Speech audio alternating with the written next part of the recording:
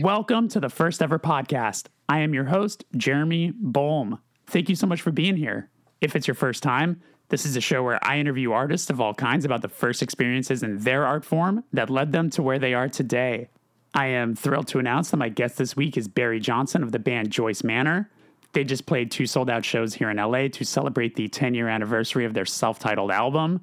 They also remixed, remastered, and reissued that record on Asian Man Records, if you have not checked that out. Barry was also kind enough to sing on a cover of Game of Pricks by Guided by Voices with my band Touche Amore, which we put up for Bandcamp Friday. So all this felt like a great excuse to talk to Barry. But before we get there, let me ask you this.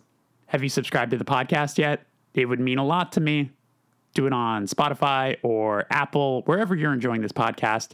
If it happens to be Apple and you wouldn't mind rating and reviewing the show, that would mean a lot to me. But what would truly mean the most is if you supported the show on Patreon. You can hit up patreon.com/thefirsteverpatreon. You get a lot of bonus stuff, a lot of fun things happen over there, bonus radio episodes, and the ability to submit questions to upcoming guests for a bonus episode. So, for example, today, subscribers get a bonus episode where they hear the questions answered by Barry that they submitted. So once again, hit up patreon.com/thefirsteverpatreon. Now let's talk about my wonderful sponsors. Discovered Magazine. Discovered is an international print counterculture magazine encompassing the best of art, music, skateboarding, and anything with a punk ethos. Listeners get 10% off a yearly subscription by using the code FIRSTEVER, spelled out, when you hit up store.dscvrd.co. Rootless Coffee. My friends over at Rootless Coffee are a small batch roaster out of Flint, Michigan, making high-end coffee with bags designed by some of the comic industry's rising stars, collaborating with artists, bands, brands, nonprofits, wrestlers, comedians, and more. Rootless is the punk rock gateway to craft coffee. Easy to understand and delicious roast options. Listeners get 20% off their order using the code HARDTIMES at checkout when they visit rootlesscoffee.com. Any size, any grind, anytime.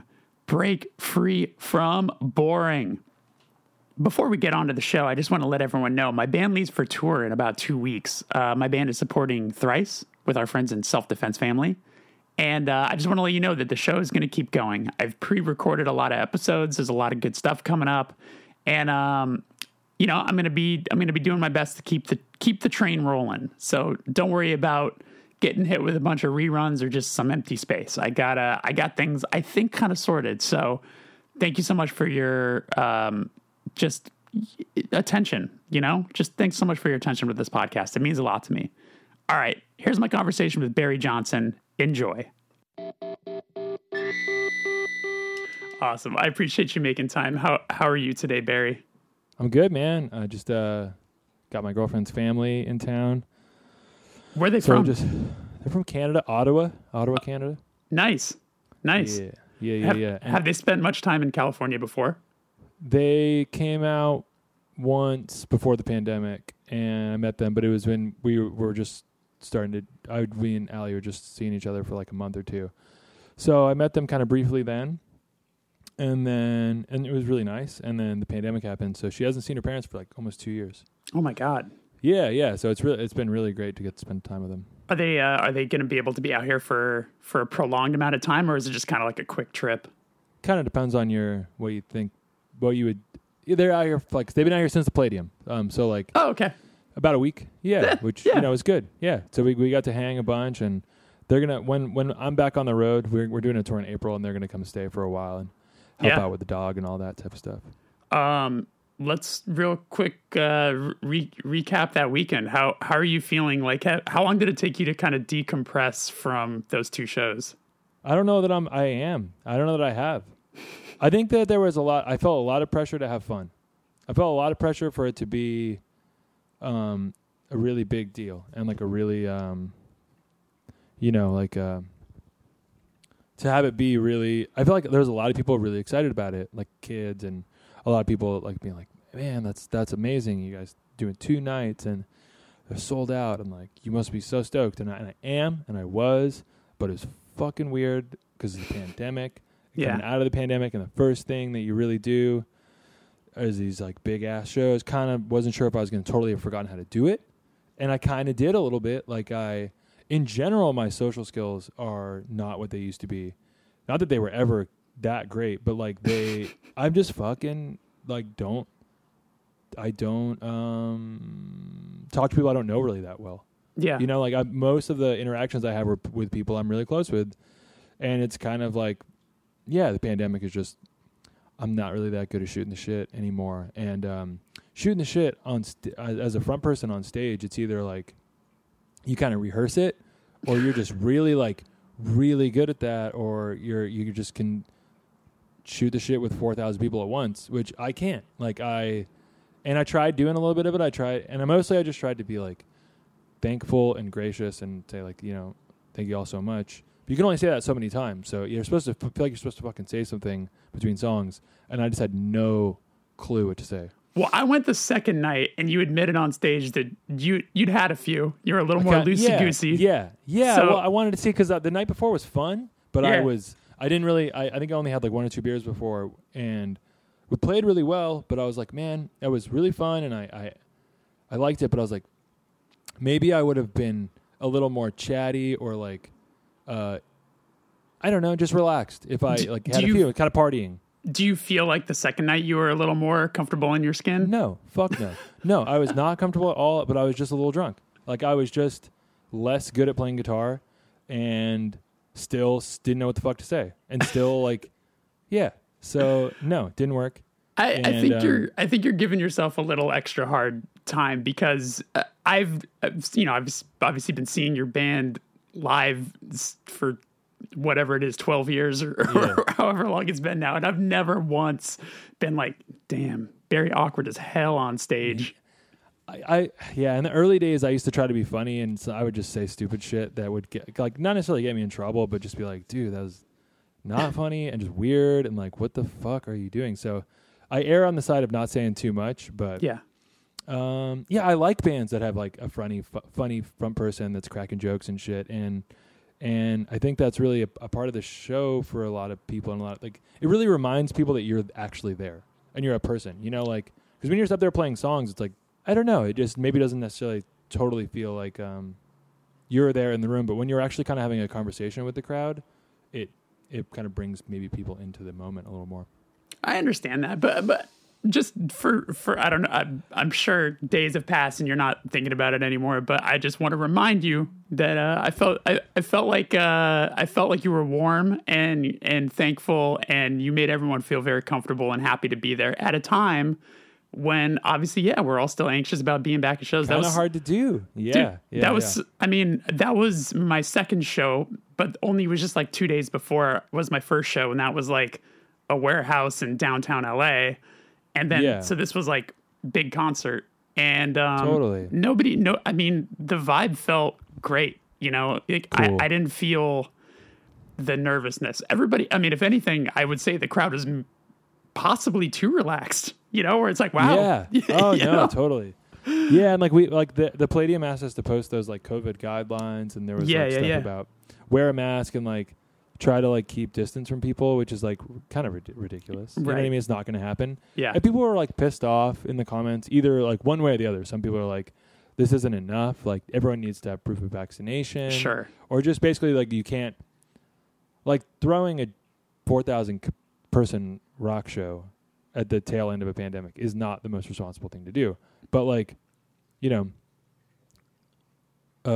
you're doing your best and people, with what you got. People got it. People are doing it. Yeah. And well, you know, anyway, whatever. Some people were really mad that we were taking precautions. Some people were mad that we weren't taking enough precautions. And it just made it feel like very, kind of self-aware. And I was like, how are we supposed to kind of lose ourselves in this when this is kind of on everyone's mind? But as soon as the show started and, you know, I watched Tigers Jaw and Turnover, I was like, oh, people are chilling. You know, this is fun. It's just people on the internet. It's a handful of people on the internet that are like voicing their opinions about what's the proper way to behave during a pandemic. Exactly. And everybody else, the people actually at the gig were just fucking having fun and being normal. I was going to say the people that were probably giving you the hardest time were people who were like, you know, in Ohio who weren't coming to the show anyway. Not even at the show. Yeah, Exactly. exactly. Well, so the show, it's like it's all about first experiences and things like that. So like when I talk to musicians, one of the first things I like to ask is like for you, do you remember the first time you felt like you were connecting with music in a way that I guess felt like it was yours? I remember the first time I connected with music, and it was George Michael's Faith. When I was a little kid, I can remember listening to that and just it blowing my mind and being. That's kind of when I started being obsessed with music, was when I heard George Michael's Faith. I have to pause and ask, how did you feel as you were a little older and then the Limp Bizkit cover came out? Were you pissed? Not down. Yeah, I wasn't a new metal guy. I like new metal more now. Like when Linkin Park comes on the radio, I'm like crawling in. I'm like, this goes. This is tight. I like it now, but I didn't like it as a kid. I thought new metal was whack. Yeah. Okay, so sorry. Go ahead. So yeah, I was not into Limp Bizkit and shit. No. Yeah. George Michael's still way into it. Yeah. The first band that felt like mine was the Weakerthans. Before that, I was like first band I was obsessed with was AFI. But that didn't necessarily feel like mine. And AFI was very like, through our bleeding, we are one. Like it was very like a community of dark freaks, like in the shadows or whatever the fuck. Yeah. And so, but it didn't really feel like it was speaking directly to me because it was in fucking Latin and shit anyway. So I didn't even know what it was about. But I got a comp that had the Weaker Than song Aside on it. And I remember just playing it over and over again and really feeling like I was the only person in the world that was connecting with this song this much, and really, it's just, you're 14 years old and that just blew my mind. That was also the first song that I had heard from them right around that time Left and Leaving was coming out. What was the comp? Do you know? Do you remember? It was a CD sampler that came with something I ordered off Interpunk. Okay. And it was probably just like 7 songs. Hopeless Records, like a Subsidy comp. It must have been a Hopeless Subsidy comp. Yeah, it had Thrice. Totally. Identity Crisis, track 1. It had Adamness Package, Undercover Funny. It had It had Selby Tigers. Oh wow. Weaker Thans. Scared of Chaka. And it only had like 7 songs. I can't think of the other 2. Yeah. It might have been but I could find out. But yeah, the Weaker Than song absolutely floored me. I love everything off that. I love that Thrice song. Like sometimes I'll put on that Thrice song and I'll just be like, this is so fucking sick. And that was also that was actually the heaviest thing I'd ever heard in my life to that point. Sure. And like that's a killer riff. And just like when those screamy vocals happened, I was just like, holy shit. Like I had obviously being obsessed with AFI, I had Shut Your Mouth and Open Your Eyes, and that was pretty hard. But this was a little bit, I guess it's more metal, so it's heavier, Was that a song? I'm assuming that was probably a song off like the first record, like is it Identity Crisis? It was the song. I think the song is Oh, okay. It kind of has the lo-fi intro that, okay, and then just comes in all like around. Holy shit! Yeah, it blew me away. I loved that. Did you? When? How soon after did you get to see the Weaker Thans? I saw him a couple times. The first time the first time I saw him would have been Reconstruction Site Tour. Okay. At the Troubadour. Sat up on the balcony. I remember the first 2 songs we were standing, and then we went up to the balcony and sat there. And the balcony kind of hangs over the crowd, and we were like, I felt like we were maybe 12 feet from the band watching them from slightly above, but like really close enough to like make out their facial expressions and still feel like really close and intimate, but you're in the front row of the balcony and just completely like in a trance, like just totally. I was hanging on every word, and they were so good. My jaw was just on the floor the whole time. They did the thing where they spin the thing. You know what I'm talking about? They had like a weird hose. Okay. Yeah. I don't know what that instrument's. Right. Yeah. It's like almost a Halloween toy or some shit that they would spin around. Blew my mind. and every song they played was great. It was so good. I'm trying to think. I wonder if I was at that. I had to have been at that show. The first time I saw them was at the Troubadour 2. And it was for 2003, maybe 2003. This was for Left and Leaving, and I remember it was wild because Dashboard Confessional opened. They were so it was like, and I remember that was like, I feel like the summer probably when Dashboard started to like pick up. It was like the Places record had come out, so I remember the crowd being pretty there for Dashboard. You know, bummer. Like there was a bit of a walkout after. Damn. Brutal. Yeah, this was a different show. Yeah, because this would have been the next record. So I mean, I'm sure you're like me, where it's like I just feel so lucky that I was able to see that band live ever. They were what a band. I saw them again. at the El Rey a few years later. I was definitely at that show. That was with like Lucero. Lucero? Yeah. Yep. Yeah. That was cool. That was just more of a rock gig, and they were great. I mean, I was singing along every word. Like, yeah, and they were just one of those bands where like they just. I mean, they have songs I like more than others, but almost every song's good. I'm with you. Everything they play was good. Yeah. Just every word was good. Yeah. Like every note is good. It was just like, I love that band. Do you feel like what connected for you was John K. Samson as a lyricist? Yeah. Yeah. And just his voice and the way it rocked. Great little melodies, but the lyrics were blowing my mind. Do you still look to him when you maybe have to start writing a record or something? Like, do you go back and kind of revisit his material as some sort of influence? Yeah, when I'm trying to write, and the first batch of songs I always write have bad lyrics, and then I start listening to music with good lyrics, because I don't always listen to music for lyrics. Like one of my favorite bands is Rolling Stones, and I listen to Rolling Stones all the time, but I don't really think they have particularly great lyrics. Like some good lines, can't always get what you want. It has some cool lines in it, but I don't listen to the Rolling Stones for the lyrics. It's like the grooves, the riffs, the way it sounds, the way it feels. Mick Jagger's got a killer voice and cool style and great delivery. Yeah. And the same with like the Beatles, are another one of my favorite bands. Like not the best lyrics, but when I want to dig into lyrics, who I would go to before I would go to Weakerthans, honestly, is Mountain Goats. Oh, okay. John Darnielle. That would be my main dude if I'm really just like how to be concise and devastating and just just great one-liners, but also just like how to set up a lyric and stuff. So let me ask he would be my main dude. Let me ask you, when it comes to the Mountain Goats, because I am a dip my toe in, but they have so many records. I think the only album, way too much stuff. I think the only album I actually own is the West Texas record. Okay, that's great. Like on vinyl, but like, do you have records that you connect with? Like, do you have like a favorite record from them? Is it tough to say? You know what? Actually, no, I wouldn't say so. I love the era after like the lo-fi era, like when he started doing. There's a couple records in a row, like "We Shall All Be Healed," Tallahassee, and "Sunset Tree" is great. "Sunset Tree" is great all the way. That's one of the first ones he did that's autobiographical. And then he had a really good run of records I say a few years ago now. It was maybe like 10 or 12 years ago. Right. But All Eternal Decks, I think it's called, and then Transcendental Youth is another one. But yeah, I've named like 7 records, so it's daunting. I feel you. I would say a really good one, if you don't have it or if you never listened to it, is called "The Sunset Tree." That is just, and I think that would be a favorite for a lot of people. I can picture. I know what the album cover looks like. It's like one of those things where it's like I've like I said, when it's like dipping my toe. Like I can tell you what the Tallahassee cover looks like, but it's just I've never owned them. I'll put that on my list. It's a little more. It's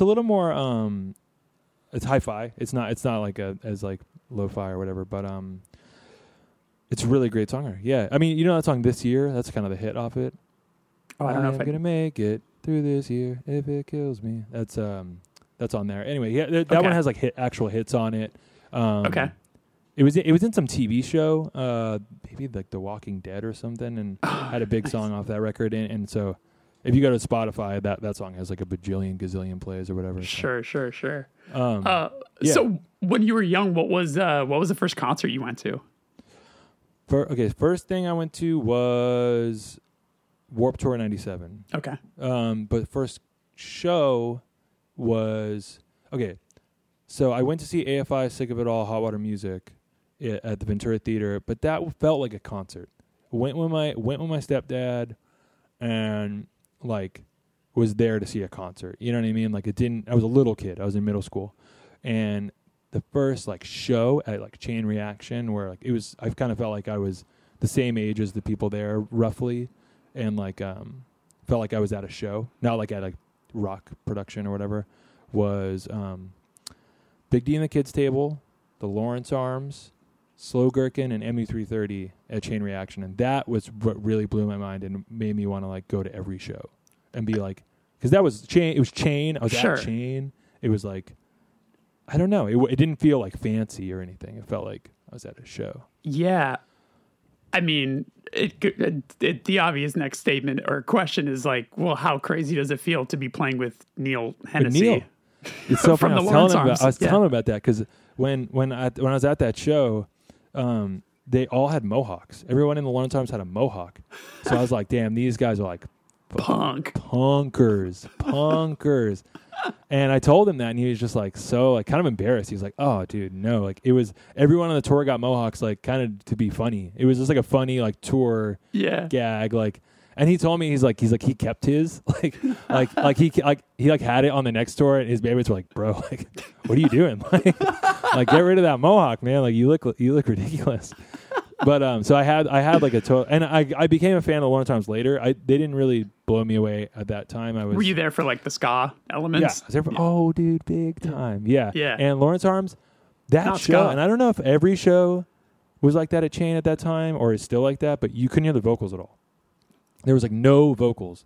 So Lawrence Arms just sounded like fast punk, and I couldn't hear any vocals. Sure. So yeah, like even like, you know, they have some great songs from that era, and I think they got better like a little later, and but I don't even know if they were playing good songs because you couldn't hear any vocals. Yeah, but the ska bands blew me away. Okay. Man, I feel like the Lawrence Arms is one of the first bands that I saw play like so drunk, Was that that I was Troubadour? like, yes. Were you? I think he you know got what I'm drugged. I talked to Neil after that, and he was like, he said they were so embarrassed, and like he kind of like yelled at Brendan afterwards, and he was like realized like, oh, he's like drugged. I think he got like roofied or something. Yeah. Fuck. Yeah. I know. Yeah, I wasn't at that show, but my friend Yeah. Chad was, and he said it was like they just didn't play music. It was like there was no music that happened. Basically, There was like a part or a point, and I remember because the crowd is like, you know, in on it, like kind of egging that on. Yeah. Where like Brendan turns around and he has like the rack mount, kind of like, you know, whatever first base. So when he's tuning, everyone can see the line, you know. Yeah. And he's turned around and he's like leaned over squinting at it. Yeah. And he's trying to tune and he just goes, whatever, it's near the middle, I don't give a fuck. Yeah. It was just like, yeah. Damn, but that takes a dark turn. That's what I heard. Yeah. I don't know. I maybe he was, maybe he wasn't. I'm not sure. Yeah. Jesus. But for a Chain show, so that would have been probably, I wonder what record they would have been on at that time. I think Ghost Stories maybe. Oh, Or it okay. might have been before Ghost Stories. Sure. Okay, so then at that point it's like even more kind of like less. It's like almost kind of Broadway's-ish. Yeah, like less hooky, better Totally. production, all that sort of stuff. Yeah. Yeah, it was just fast punk with no vocals. Totally. I definitely came on board with them on the what's the record after that? Greatest Story? No, one before it. Apathy and Apathy. Exhaustion. Yeah, I was like, my brain was like, it starts with an A. No. Yeah. Yeah, and I feel like Apathy, Greatest Story, Oh Calcutta is like, that's a heat run. You know, It's like killer. those are three Killer, yeah. just fucking I incredible like the records. splits. They did a couple of splits, and they put it out as Cocktails and Dreams. Like Totally. that's my favorite stuff. I love that stuff. Brendan has these like great short songs in that era that are like a minute 20, and they're just amazing. And like they don't really repeat. They're kind of these like non-linear tunes that are just fucking awesome. Do you think that Or linear tunes, rather. Sorry. Yeah, I feel you. I fucked that up all the time. Yeah.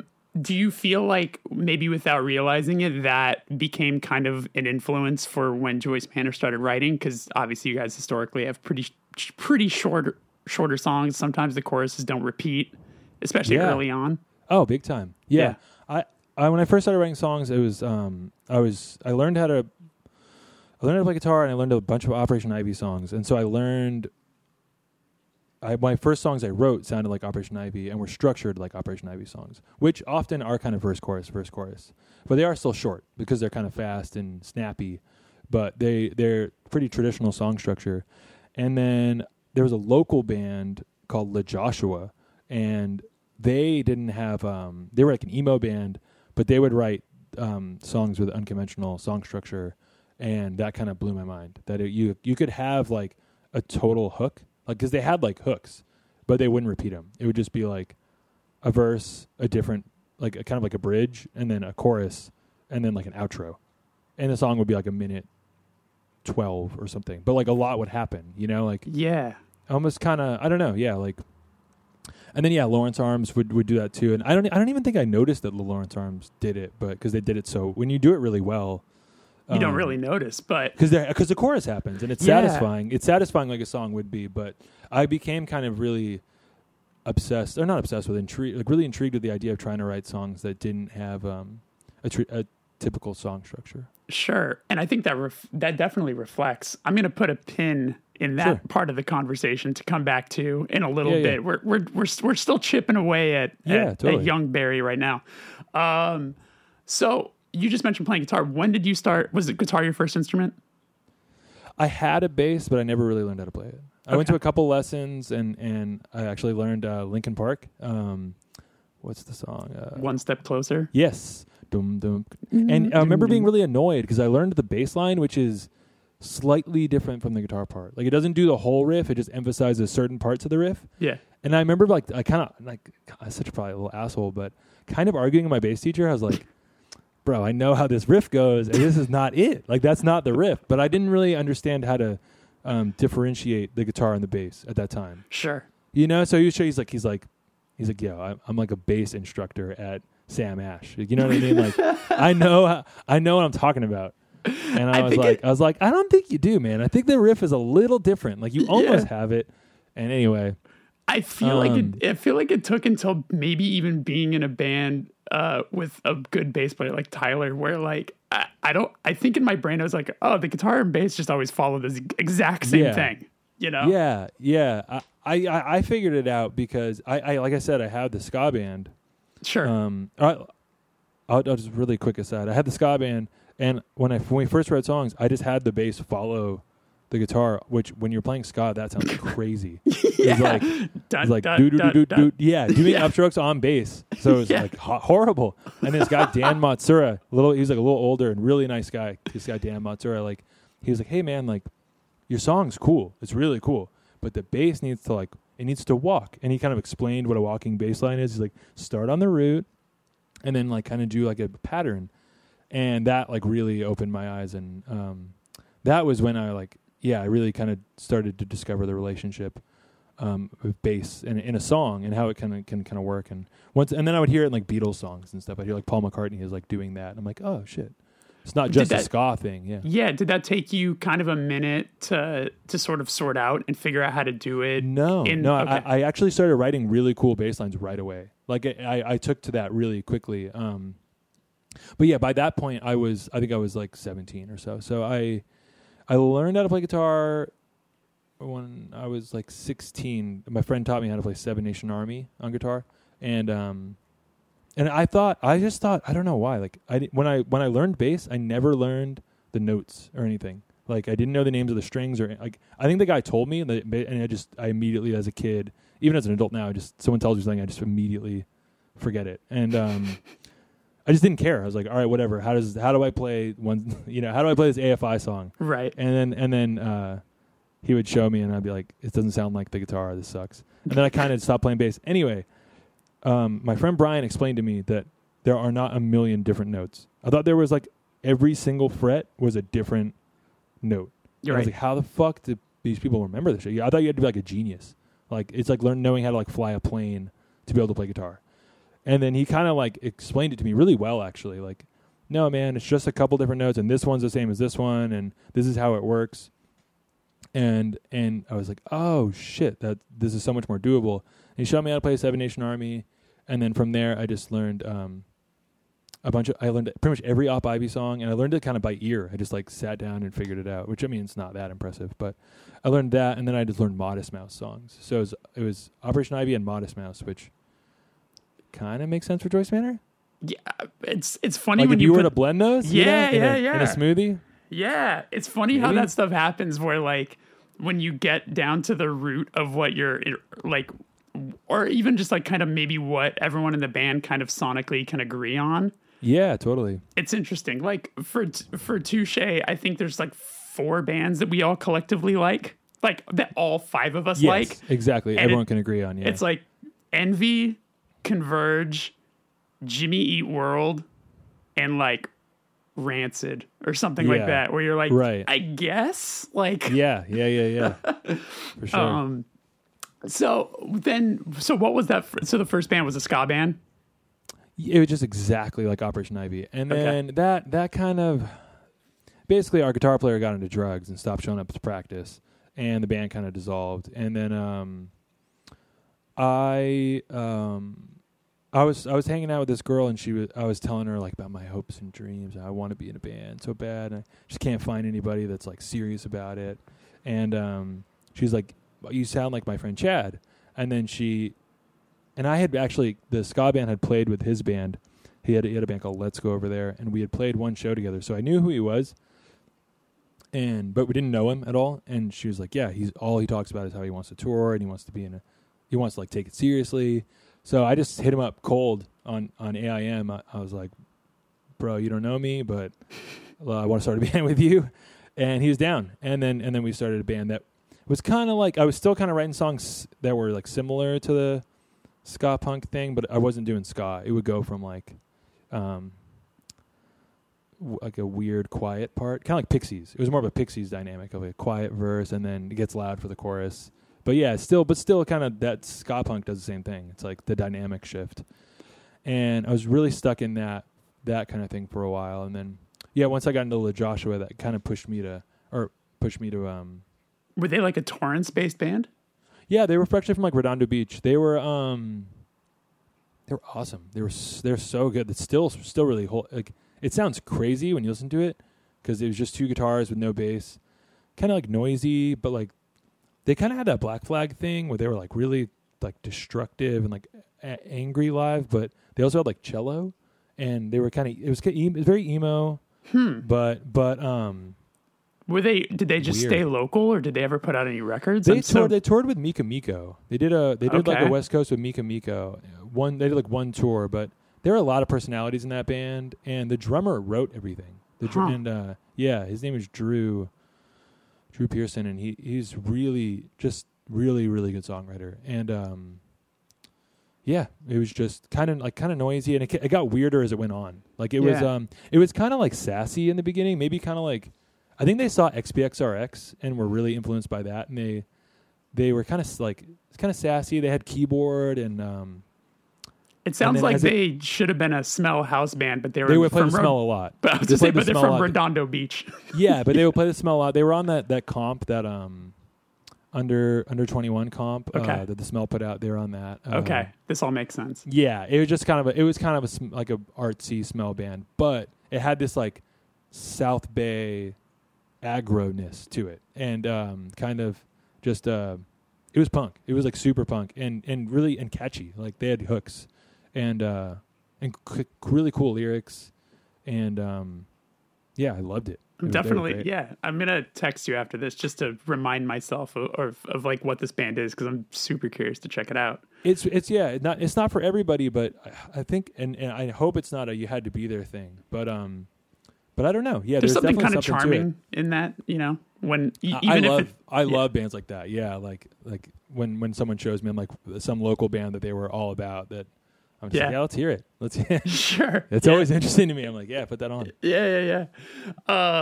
What was with these like early bands? What was the first show that you played? Do you remember what your first show was? Yeah.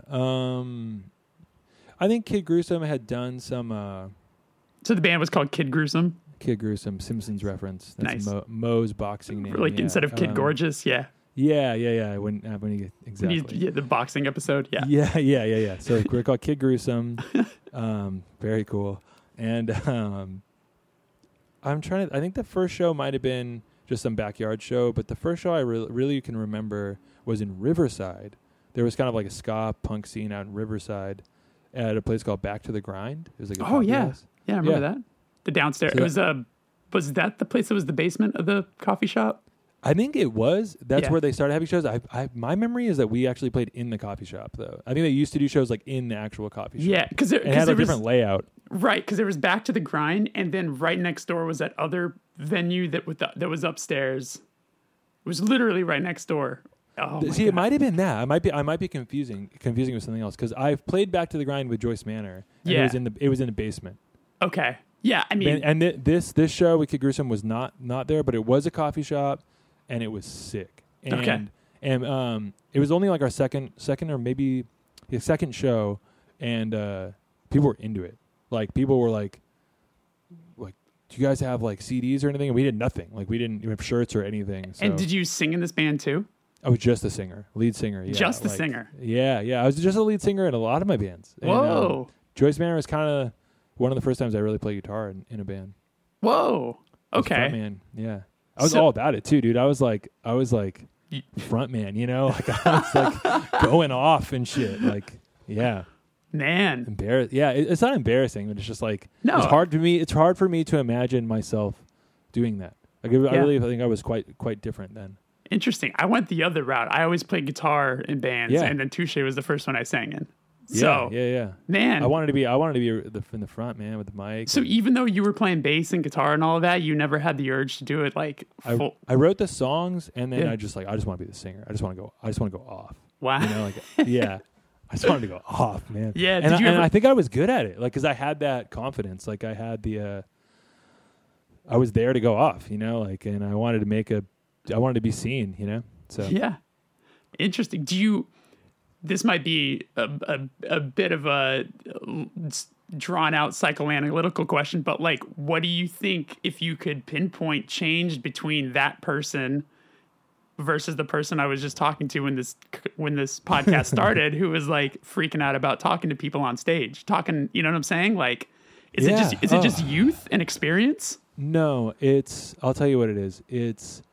I am more comfortable with myself and less insecure now. I am more I felt like I had a lot to prove then, and I didn't have necessarily a good opinion of myself, and but I was like acting out. I was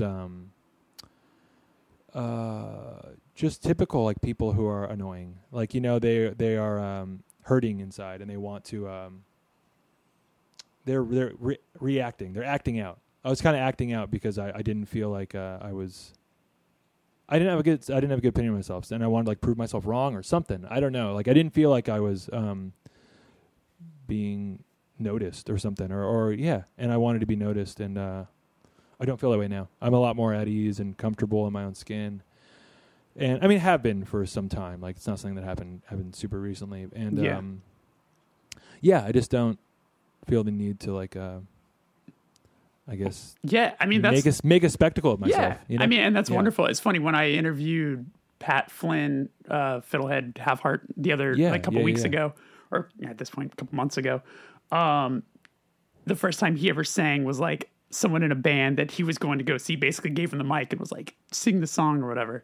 And we were talking about how the first time you're holding the microphone and it's like, you don't know what you're going to do. You don't know how your body's going to react. Totally. You don't know any of that. And it's funny when you're younger, the first thing you kind of do is you're more confrontational, you know? Yeah, like you want to get in people's faces. And I was confrontational. Yeah. And I'm not that way anymore. Yeah. Right. And it's like a youthful thing, or it's like it's finally like your time to like get something out that you didn't realize you were even sheltering.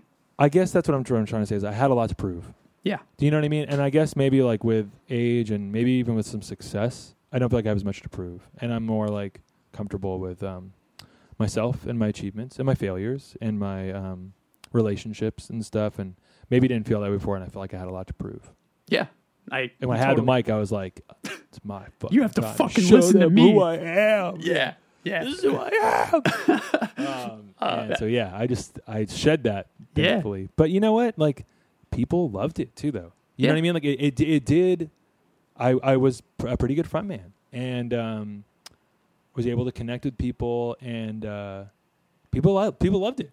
And I see other front people like that who are confrontational or whatever, and people are like, "Damn, that's sick," you know? Yeah. And so I maybe lost some of my whatever fucking mojo or whatever the fuck, you know? Lost me mojo. Austin Powers. Yeah. Sorry, for those of you who are not fucking 35 years old. So what was so this is always a fun one. What about recording? Do you remember what your first like going into a studio to record was like, and what takeaways you had? We recorded with this guy who had a weird, like, it was like a DAT machine, but it was like a DAT machine for home use. It was kind of like a 4-track, a portable 4-track, but on DAT tapes. And the first recording we did was a boombox recording of Kid Gruesome, which was so fucking good. Like, it sounded incredible. Like, because we were pretty good. Like, we had a good drummer. Yeah. And a good guitar player. Like, he got into drugs, and I think he turned it around eventually, but he was fucking awesome at guitar. He played like a Jackson or like a Randall or something through a crate, but it was like amazing. Like, and like I said, like I was a pretty good front person, and we had good energy, and the boombox totally captured that. Yeah. And then we were like, all right, but we got to do like a real recording. But I would kill if we to still have that boombox recording. I think the Kid Gruesome recordings are, I don't even know if they might be gone. They might have like faded to the sands of digital time. Yeah. Because there were physical CDs, but I would be shocked if anyone had one. And those recordings were fucking weird sounding, like really weird. That's the one on the DAT, like the DAT 4-track. Yes. Yeah. It kind of sounded like everything was direct, sort of. Do you know what I mean? Yeah. And like weird digital clipping. Like, I bet it sounds really bizarre. And that was the first time I really heard my voice, and I was really not singing naturally. I was like doing a caricature. I was kind of doing like a no shade, but like I was kind of doing like a Brendan Kelly thing. You know what I mean? Like, it didn't sound like my speaking voice at all. It was like a you're doing snotty, like the snarly punk thing. Totally. But it was weird to hear, and because you're used to hearing it with everyone behind you to where it's more masked. But once you're like secluded with just like, the microphone, fuck, you're like, oh, that's what I sound like? Yeah, not so hot. Yeah. Yeah, and you know what? Actually, I probably sounded better when it was like when we were playing as a full band. Yeah, and once I kind of had to be on the spot isolated, it's like probably clammed up, you know? Yeah, I mean, you've certainly in your bands, like in Joyce Manor, there's tons of screaming, especially in the early stuff, where it's like, dude, hearing just the signal of just screaming, you're that's pretty bad. As hell. Pretty bad. Yeah, brutal. Yeah, but you throw just a little music under that? Yeah, cleans totally. it up. Now we're speaking. Yeah, now we're talking. Now we're speaking. Jesus. Hey, just so you know, I keep stopping myself from wanting to ask you the same question back, but I'm not being rude. It's just I know that I'm a guest on your podcast, but I keep wanting to like have a normal conversation where like you ask me and then I ask you. Yeah, so, I mean we could you could ask me anything, man. I mean that's I mean every episode of your show would be like the same. Half of it would be identical each time. You know what I mean? No, I mean, well, you know, this is not as. I'm just making. When did you record your first vocal? Sure. Well, I was going to make a joke. I was like, us artists like to talk about ourselves. So you know what I'm saying? It's like, it's. But I normally try to like stop myself and ask the other person things. Yeah. But well, it's very sweet of you. The first time I recorded vocals would have been for, the band I was in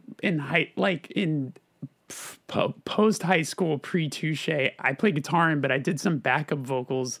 Okay, but so that kind of counts. That doesn't count. It doesn't count. You know what I'm saying? How old were you when you first did lead vocals? So that would have been for Touche in 2008. Oh wow! Yeah. So that was like, and we recorded. Did you ever record at Love Juice Laboratories? No, dude, I couldn't afford it. But yeah, I knew bands that didn't. It sounded killer.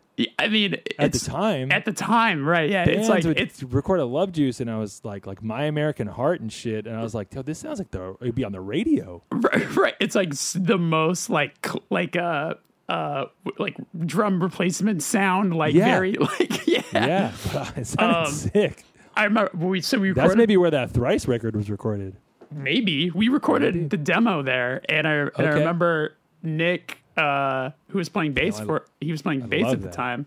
He plugged in his bass, and the guy goes, "It's too loud." So he tracked one song with like the correct tone, and then he was like, "It's too loud," and made him go direct for the rest of it. So the bass sounds like shit after every other song. But so that was the first time I recorded vocals, like whatever. And we have a song. This is what my takeaway was. We have a song. The song "Honest Sleep," which we've played was on a demo. Yeah, so the acapella thing at the end. Yeah, yeah. So like I was stressing out about vocals and lyrics and all this stuff like up until the moment, and I didn't have something for the end. That whole outro part. Yeah. And I literally walked around the parking lot being like, I gotta come up with something. And I have the paper still. I just like wrote it really big, like those lyrics. Whoa. And just went and was like, I'm just gonna try this, and just belted that out. Oh, that's like the moment. It was, That's the part, you know? I'm happy it happened, crazy. I guess. But totally. I was also really embarrassed because, as you know, like, when you're band and all these people are staring at you in the vocal booth. Jesus Christ, yeah. And just doing an acapella like, like I'm good. Yeah. That's like a nightmare. Yeah. So, you know, I had to get over myself in a lot of ways, but at the same time, I think I realized I was going to be able to continue to do it, but I had that moment where I was afraid, where I was like, this might be the only time I do this because it might be really bad. Totally, man.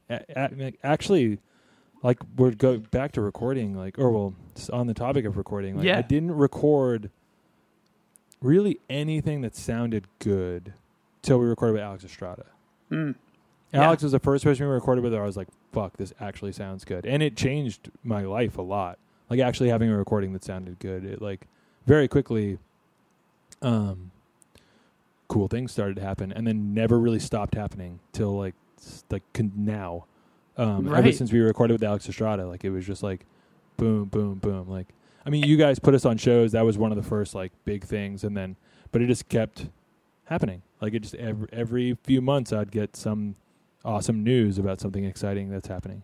I feel like particularly Joyce Manor and Touche have the same relationship with Alex Estrada, to where you and I both go to Alex before we go in to do a record, it seems.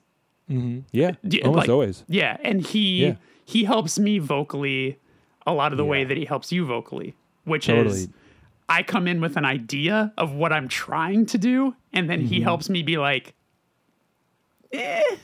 maybe you should try it for this note.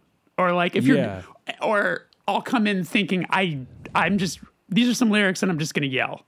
And he'll be like, whether you realize it or not, you're yelling in a melody. And I'm like, son of a bitch. Yeah, yeah. He's like, so let's figure out how to make that melody better, you know? Oh, man. For me, the craziest thing was, like, I would record, and I'd be like, we'd hear it back, and I'd be like, man, like, I think that vocal mic sucks. Like, because I listen to Blink-182, and it's like, Enema of the State, I was like, the vocals sound great.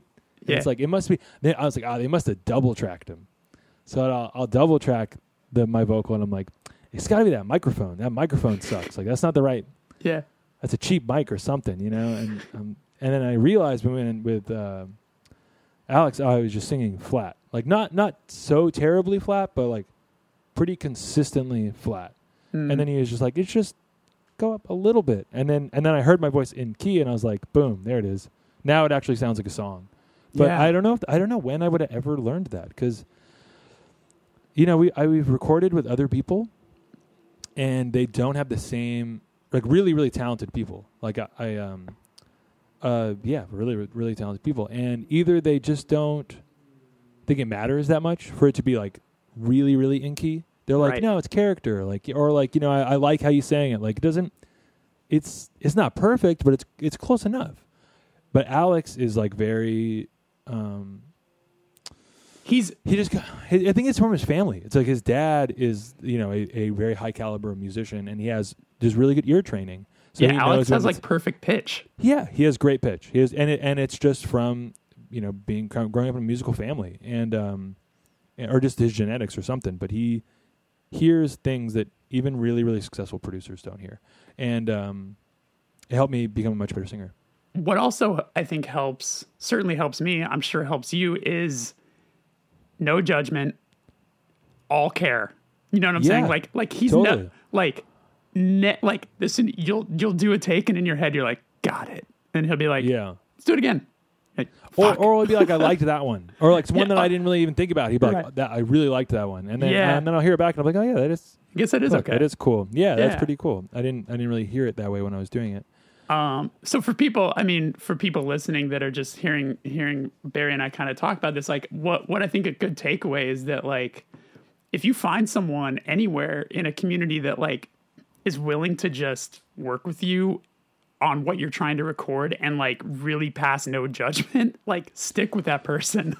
But yeah, they also have to be exceedingly talented and as like a producer, and especially like a vocal producer. Like I think vocals are so important, and a lot of audio people don't really care about a vocal take that much. I think that's really what separates people, and why I think Alex Estrada should be way more high profile than he is, because he's just like, this guy's an incredible vocal producer.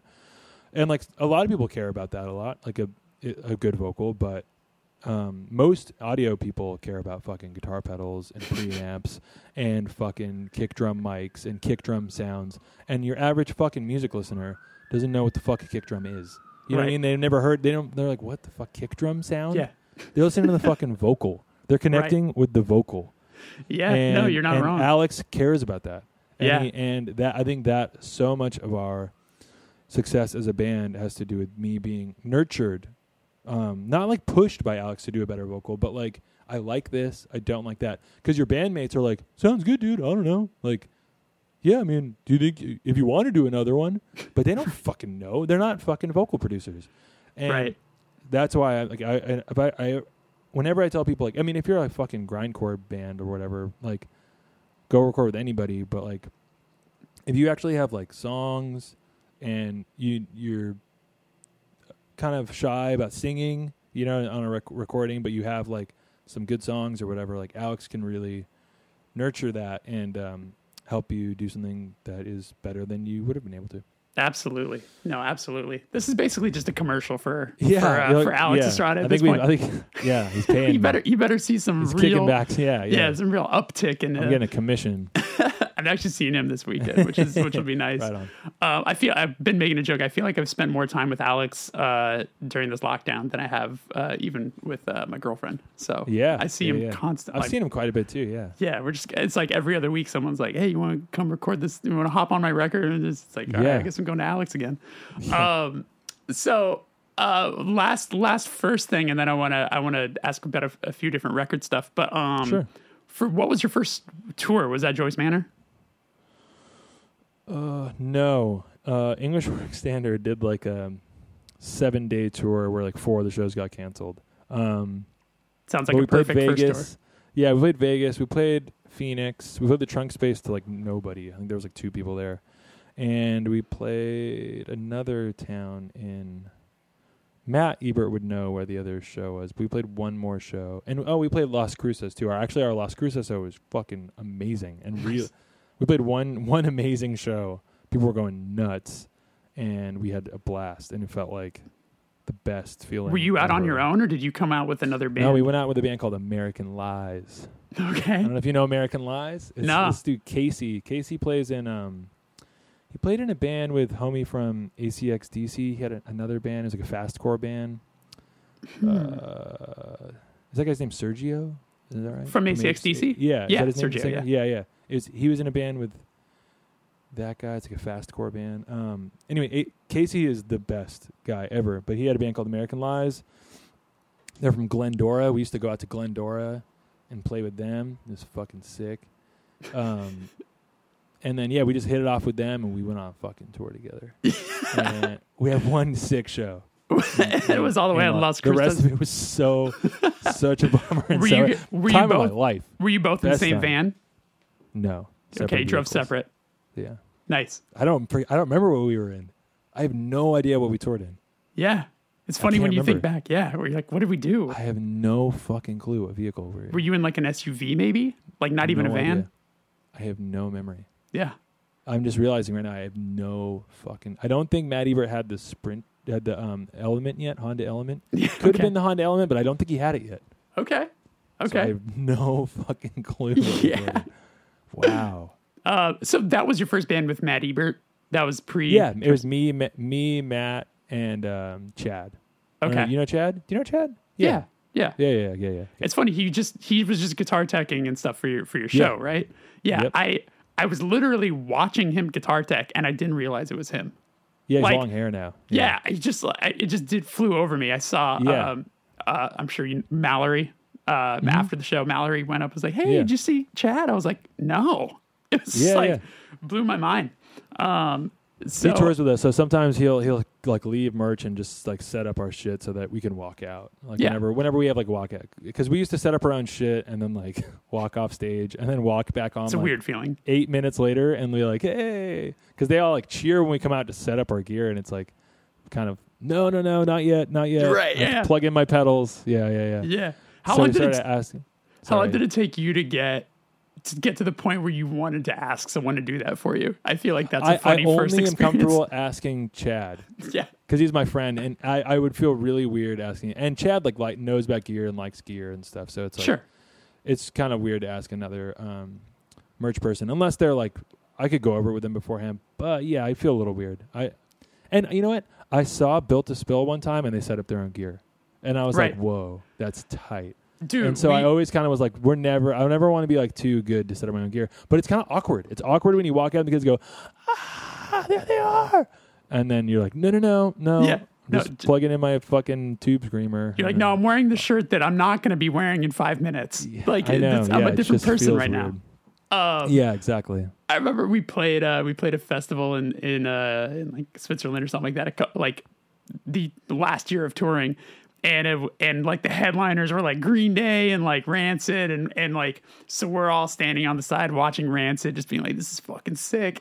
And I look over and Trey Cool is setting up his drums with his drum tech. And they're just like together, just like talking and laughing and like setting up his drums. And I was like, that's so fucking sick. Yeah.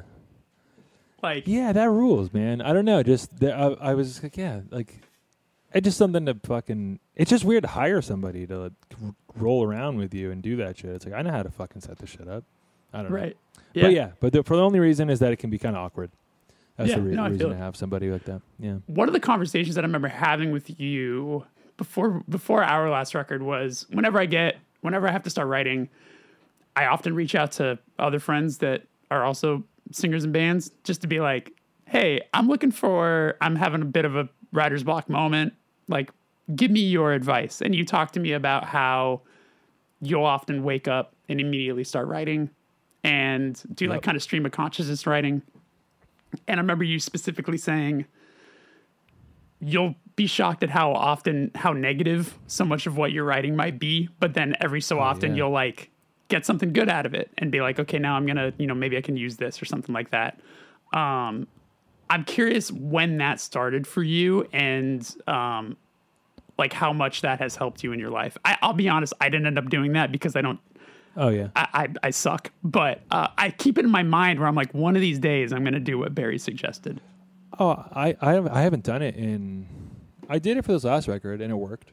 The one that we wrote one and recorded it. It's not out yet, but it's like in the bag. I only do it when I'm like, fuck, I need songs. Like it's okay, all right, time to fucking get a record going. But I should do it every day because it's a good thing to do. And I think what I was maybe saying was the content of what I write is like basically what you do is you wake up and the first thing you do is write 3 pages stream of consciousness. Don't let the pen stop moving. Just write. Even if you don't know I don't know what to write. I don't want to do this. I don't know why I'm doing this. I have nothing to say. It's the same. Like I'm writing the pages, but just don't stop and think. Just keep writing, keep writing, keep writing, keep writing, and fill up till you fill up 3 pages, and do that every single day. And the contents of the notebook are often negative, and I was like warned, like there's a book called The Artist's Way. And right. I was curious if that's what The Artist's Way is what it's called, and it's that's like the main thing is your morning pages, but there's other like little assignments that are supposed to kind of connect you to your artistic self or whatever. And I never really ended up doing the assignments. They were like, go to a museum alone, and I was like, I'm good. But I did the morning pages, and they worked. They like totally worked. And the contents of the pages were often very negative, but I never used anything I wrote in the pages in a song. Wow. That's not really how it works. It's just I would notice songs or ideas would come to me later in the day. Or just in my life, I would find myself having kind of like, oh shit, I got to write that down. Like that's really good. In a way, it would kind of like flush out sort of. Yeah, exactly. Like what was maybe surrounding the idea. The static of just kind of like your negative kind of. Everyone kind of has a negative critical voice in their head. It's totally. like just to kind of keep you in check, I guess, or whatever. Like it's and it kind of keeps you safe. Like, don't do that. No, that's going to hurt you. Or like, no, don't. You'll be disappointed if you do that or whatever. But it can keep you from trying anything or doing anything. You know, everyone has to kind of contend with a critical inner self. But yeah, this is just a way of kind of quieting that, I guess, and just forcing yourself to hear that like that out, and then just kind of get it out of the way. And for whatever reason, if you just do 3 pages every day, you will find yourself kind of having more creative ideas. It's kind of like maybe going to the gym or something like that. It just exercises the part of you that gets ideas down on paper or whatever. And so, nothing in the pages I've ever used in a song. Wow. Of the actual just stream of conscious writing. That wasn't the goal. The goal wasn't like, oh, I really liked what I was saying here. Yeah. It's always just later when I pick up a guitar and start strumming, I'll like a vocal melody will show up.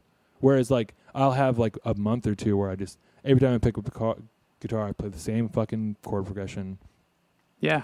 And nothing happens. And I'm just kind of like I have something, but it's trite and uninspired, and I don't really like it. And I'm just kind of like doing that till hopefully something happens. And I notice when I'm writing the pages, the consistency at which ideas happen and things like that, like kind of lightning strikes, is more frequent.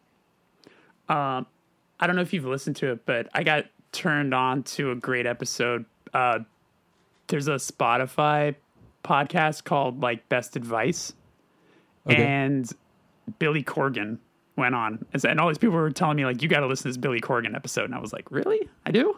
I'm gonna listen to it. And it's honestly like one of the best, most concise, like great advice on everything from like writer's block to, you know, how to just like move around the music industry and all that sort of stuff. But I mean, at one point he's like, you got to allow yourself to write a bad song, write a bunch of bad songs. He was like, he's like, don't like stop yourself and be like, this sucks. Like let yourself write bad songs, because he's like, there's, you know, this, he's like, the songs in my life that have, you know, made me who I am, like I wrote in 20 minutes, but you know, like, because those things just happen. They just kind of fly out of you if you're like not blocking up the dam, you know, if you're just kind of keep going. Yeah. Yeah. And I feel like that's kind of what the pages are too. It's like, it's just kind of getting that, oftentimes when I'll start to write a song, I'll be like, this isn't good. Or like, it just, cause you're making yourself vulnerable. You're like, you kind of know that you're going to end up sharing this with someone, and you kind of are like, this isn't good. That's not, or like, yeah, you just, and you just have to keep writing through that. And allowing yourself to write a bad song, that's a really good way of putting it. And not get down on yourself and just be like, I have a feeling whenever I write something that's good, that's the last one. Like, I don't know why. I have a weird dread of just like, well, that was it. That was the last one. You know, like, I've had it since the first record. You know, like, I was just like, they only get one like that. I don't know why. So first record came out in 2011. Of all things, came out 2012, but it was like about a year and a half later, it seemed. You did that with Jack Shirley. And when Alex. We recorded it with Jack. And it came out bad. And it wasn't his fault. Yeah. We didn't really spend time writing. We didn't practice at all.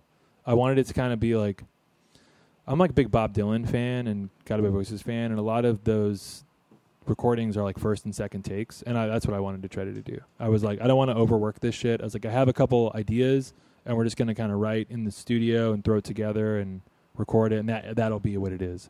And then it was fucking awful. Right, and that's I had vague memories of that sort of a thing where,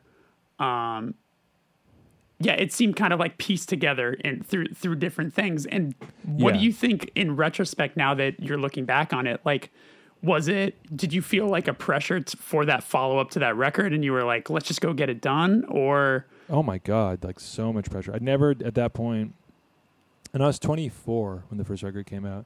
I'd never at that point done anything that people I didn't know had heard. Right. I think a few people heard the English Work Standard, but like, I'm talking, you could count it on one hand pretty much. Like, the complete strangers knew my band and liked my songs, and the first time I felt any kind of pressure to follow anything up. Right. And like I said, I just felt like I was like, because I feel like a good song happens and it's this moment of inspiration, and it's not something that you have control of. It's not like I have like a formula for like, this is how I write good songs, and I'll just do it whenever I need some, and then people will love it, and then everything will be great.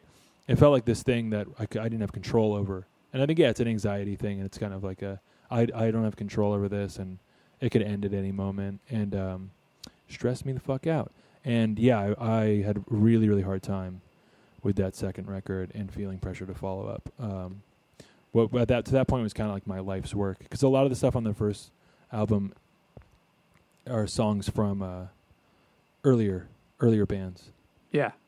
Like bands I was with, like with Elliot and stuff. Right. So going into then Never Hungover Again, you put 2 years between the two. Mm-hmm. Did you go into that with like a sense of like, okay, I've learned what works and what doesn't? Like, did you go, like, I guess what I'm getting at is, was that record fully written before you went and recorded it with Joe Reinhardt? Were you like, was it the full vision of it? Like, did you make yourself feel very prepared? So I'll try to be quick but give you some detail. So we went and did it in Philly. We recorded it in Philly with Joe, and it had a couple extra songs on it. And the only ones that we ended up using, and we didn't end up using these exact recordings, but they were more or less the same, were Heart Tattoo, Catalina Fight Song, and Schley. They changed a little bit from the first time we recorded them to the second time, but like we weren't demoing. We were like trying to record a record. And I think I had 10 songs. One of them we scrapped immediately because it sucked. So we're like, all right, we have 9 songs. And then we recorded those 9, and a lot of it just wasn't very good. A lot of it was like I would say worse than Of All Things. It was like it was disappointing. And is that, I got to ask, is that you feeling that way, or is that kind of consensus in the band? Okay, kind of cool. Consensus in the band. I was curious, and definitely me, and I'm like, we could do better, but kind of consensus in the band. Okay, that it wasn't our best stuff. Yeah, and I was freaking out. I was super bummed, and we'd flown out to Philly to record this record. We ran out of time. I kind of blew out my voice. We realized a lot of the songs weren't very good. And so we decided, all right, well, we'll book another session, and I'll write some more songs. And I don't know. Yeah, it was just wasn't very good.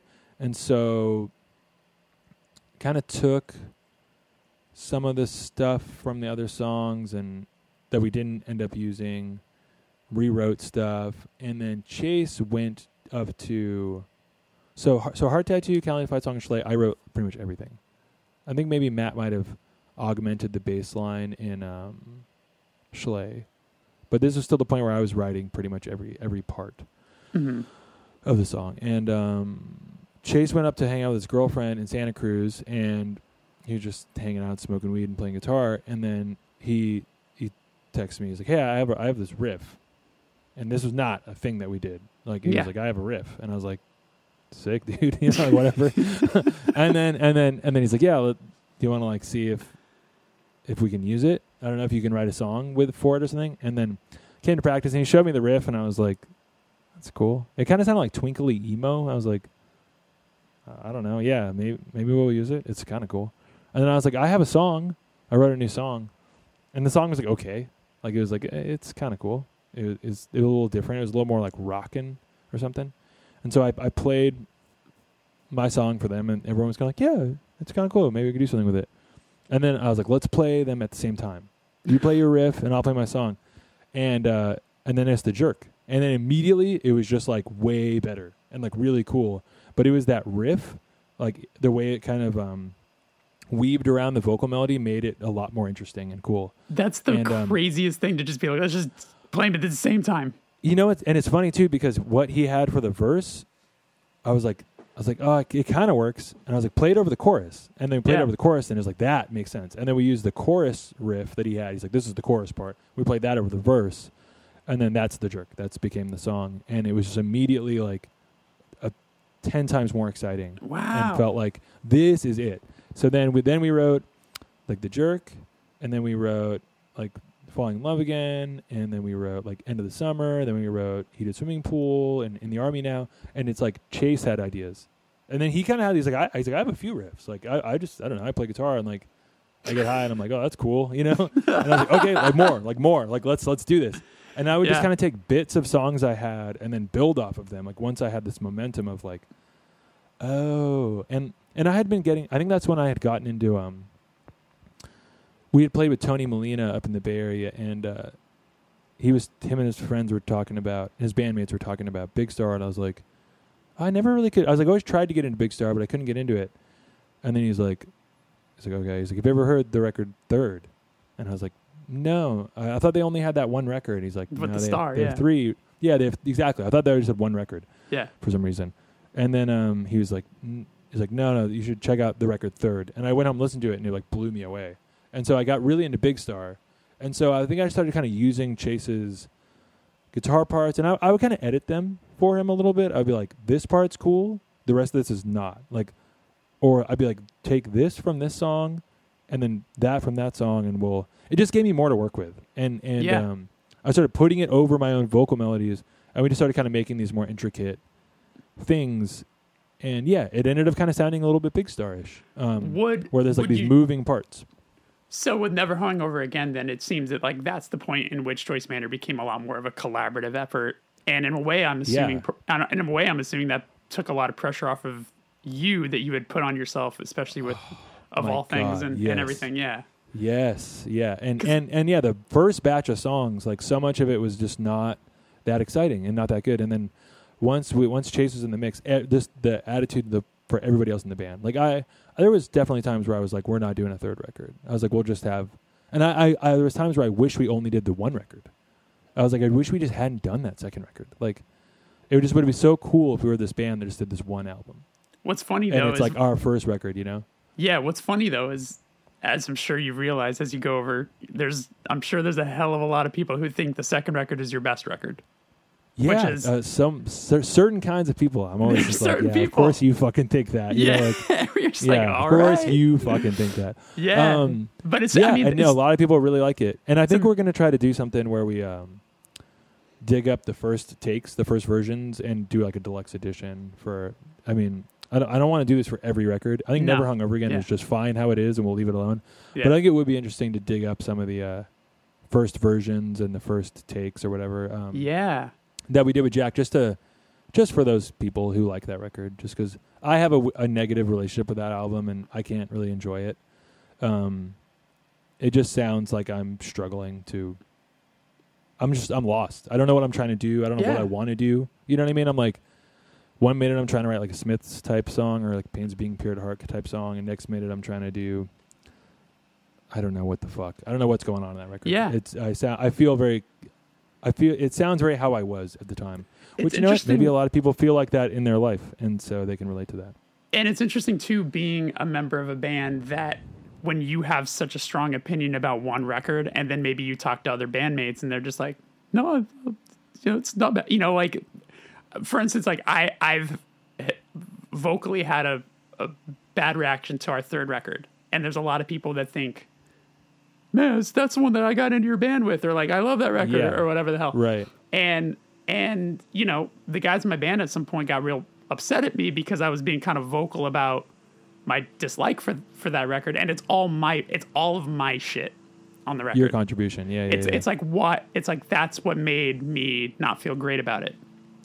And like, so I realized, I was like, man, I'm not doing this band any good service by shitting on something that's like, it's only my thing. It's like a very, you know.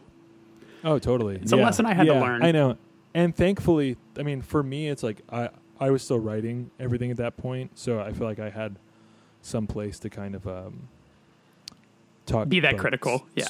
Yeah, be that critical. Exactly. But even then I probably shouldn't have, because it still was a band. Like we were still like the way, especially Kurt, the drummer, like the way he played really dictated what we were able to do.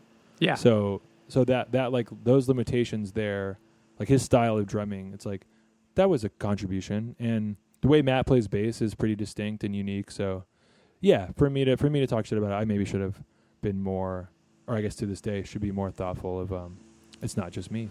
But, I feel it. But yeah, once it was more collaborative, especially on Never Hungover Again, it's like it was easier to be proud of, and the feeling in the band was not even just from me, like even from like Matt and Kurt, was that we were really writing something exciting and good. So I wanted to ask you about Cody, because you went to Rob Schnaff. Am I saying his last name correctly? Schnaff? Yeah, Schnaff. Okay. And was that based here in LA? Did you record that record in LA? We did in LA, yeah. Was that someone that you had always looked to as a producer that you enjoyed, or was he sort of like maybe an Epitaph recommendation or something? Kind of both. I was familiar with his production from the Elliott Smith stuff and the Saves the Day stuff, and I knew who he was. Like I was, as far as a producer, I knew that he did a Guided by Voices record I liked, and yeah, I knew about Rob Schnaff, and I knew he was a great producer. And I was having lunch with Brett. He was like, hey, like, let's have lunch. And I was like, okay. I just thought we were just having lunch. We hadn't been on the label that long. I didn't know it meant anything. Like I had something to talk about. And we're having lunch, and he's like, all right, so yeah, you need to like get back in the studio. And I was like, I don't have any songs. Like I think I have like one song written. I just don't have any songs. And I was like, oh, you know, when they come, then we'll record. You know, no rush. And he's like, doesn't work like that. He's like, you're not in your early 20s anymore. You need to set a deadline so that you will actually write. Otherwise, you'll never write. He's like, the days of waiting around for inspiration to strike, he's like, that's over. He's like, you need to keep the momentum of your career going. And he's like, it's time for you to like go back in the studio. And, you know, at this point, I was just like, we had just toured a bunch on Never Hungover Again, and the whole like stage dive thing had happened, and I was just kind of burnt. I was like, last thing I want to do is go out there and tour more. But I kind of it's wild too, because that would have been like, what, this conversation would have been happening, what, a year before, a year after that record? A year record had come out, been out for like a year, and I was like, dude, like what? What's the rush? It's like, crazy. He's like, yeah, just keep it going. Because I guess we had quite a bit of momentum, like from when we'd signed to Epitaph, when we had put out the record. He's like, let's keep it going. And like, yeah, some cool. We had played Coachella and stuff. He's like, you need to do another record, and like, you can't let the stack. Like, you don't get to fucking chill. You know what I mean? Like, this is the part of your career where you need to be working. Yeah. And I was like, yeah, all right. I feel that. And just even him saying that, like, I was like, yeah, if we had studio time, I would be working a lot harder to try to come up with shit. You know what I mean? I wouldn't want to show up without songs. So I was like, okay. So yeah, we were like, he's like, you should go into the studio this time, and then we could plan for this, a record, and like release it this time. And just him even saying that got me like, yeah, a new record. Yeah, cool. And then he started throwing out producer ideas. And the first thing he said was Bill Stevenson. And I was just like, I don't know if that's really my style sonically. And then I threw out actually Mark Trombino. And he was like, yeah, that it would be cool. He's like, he's not really doing records. He's like, he's kind of doing the donut thing. So yeah, And then he threw, and Brett was like, "What about Rob Schnapf?" And I was kind of like, I mean, that would be cool in, like, hypothetically, but I was like, I don't think he's interested in recording a fucking pop punk band. You know, like, I know he'd done the Saves the Day record, but the stuff that he typically does is like have a, I don't know, more cooler. It's like cooler and more indie rock and not some fucking pop punk band. Anyway, I was like, I mean, yeah, that would be amazing, but I don't think he would do it. So Brett texted him while we were having lunch, and then like 3 minutes later, he's like, "Yeah, Rob's down," and I was just like, "Whoa!" Like just so like instant. that. Yeah. So yeah, I was like, "That's it? Like that's Yeah. all it is? Like we don't have a screening process? He doesn't like." Yeah, I was just like, he asked, he's like, "Hey, do you want to record Joyce Manor?" And then Brett, I think Rob was like, "Sure." Rob's real dry, and he was like, "Sure," or like, "Yeah," or something like that. Like a one-word text back, and he's like, "Yep, it's cool." Yeah. So then I hopped on the phone with Rob, talked to him. Again, really weird, really dry. Not weird. He's not weird at all. Once you know him, but he's a little dry. He leaves long pauses in between things he says that make you feel stupid. like you'll say something to him, and then he'll just pause a long time before he responds, and you just feel like whatever you said was like really insulting to him, or like just the stupidest fucking thing he's ever heard. But he's like thinking of how to respond thoughtfully, and then he does, but there's this like gap, moment of feels dread, like fucking 3 hours before he responds to what you said, where you're just like, "Oh, I blew it. Like this guy hates me now." Oh, I could totally see that. I think I told you when we hung recently. I've been around him a couple times now because he's been working with Angel Dust, and just like, yeah, when I met him, I was like kind of gushing at him a little bit, but trying to keep myself cool at the same time, and I could tell that what you're describing was totally right. He was a completely lovely, very sweet person. He is, and once you know him and know how he operates, like he's really sensitive, and he's really thoughtful, and a really great guy. I love Rob, as like a producer and a friend and everything. But yeah, at first it can be a little bit hard to get on the same wavelength as him. Get a read. He's hard to get a read on, but yeah, and I don't think he's doing that intentionally. I think he's just a thoughtful. Yeah, it's part of his gift. Honestly, it's part of what makes him a great record producer is the how he's wired.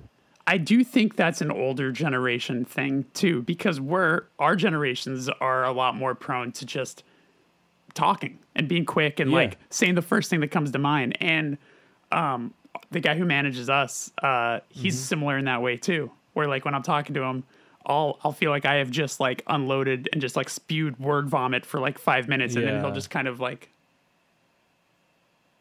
well, and then I'm like, oh fuck, man, or like cool or something like that. Yeah. And it feels like dry and short, and maybe like they're being curt with you, but they don't mean to come across that way. Yeah, they're absorbing the information. And then responding with what's necessary. Yeah. Whereas like, I feel like when I talk to some people, they're kind of like, totally, man, I feel that completely, and like a lot of like padding with whatever they're saying, not just like, like that sounds great, man, or like an emoji to go with it or something. You know what I mean? But it's just fucking dry. Yeah. It's dry. But it was great working with Robin, and it was our first time we ever worked with like a record Joe was a producer, but was kind of one of our peers, and totally when it was more hands off. He didn't really. The first time someone really took apart our songs and shit. Totally. And that's what I'm getting at. Is like for someone like Rob, who obviously has been around for a long time, very experienced, and has worked with a ton of different kind of bands. There's always something really beautiful about those kind of relationships, because often when you go to especially a new producer, you're looking for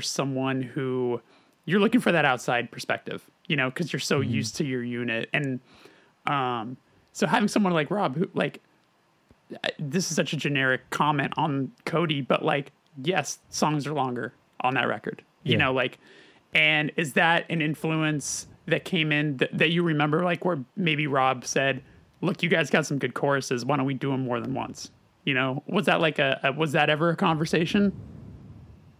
You know what? It was he would put, because Cody isn't that long, but there are some longer songs like, right. But they're kind of longer. The only one he made longer was a song called Stairs, which was shorter. And he was like, you got to do that chorus again. And exactly what you're saying. He was like, Let's find a way to make it so that chorus happens again, because it can't just happen once. It's really good. But with the song like Last You Heard of Me, which is 3 minutes long, that was just 3 minutes long. But Sure. he did really interesting stuff to that song where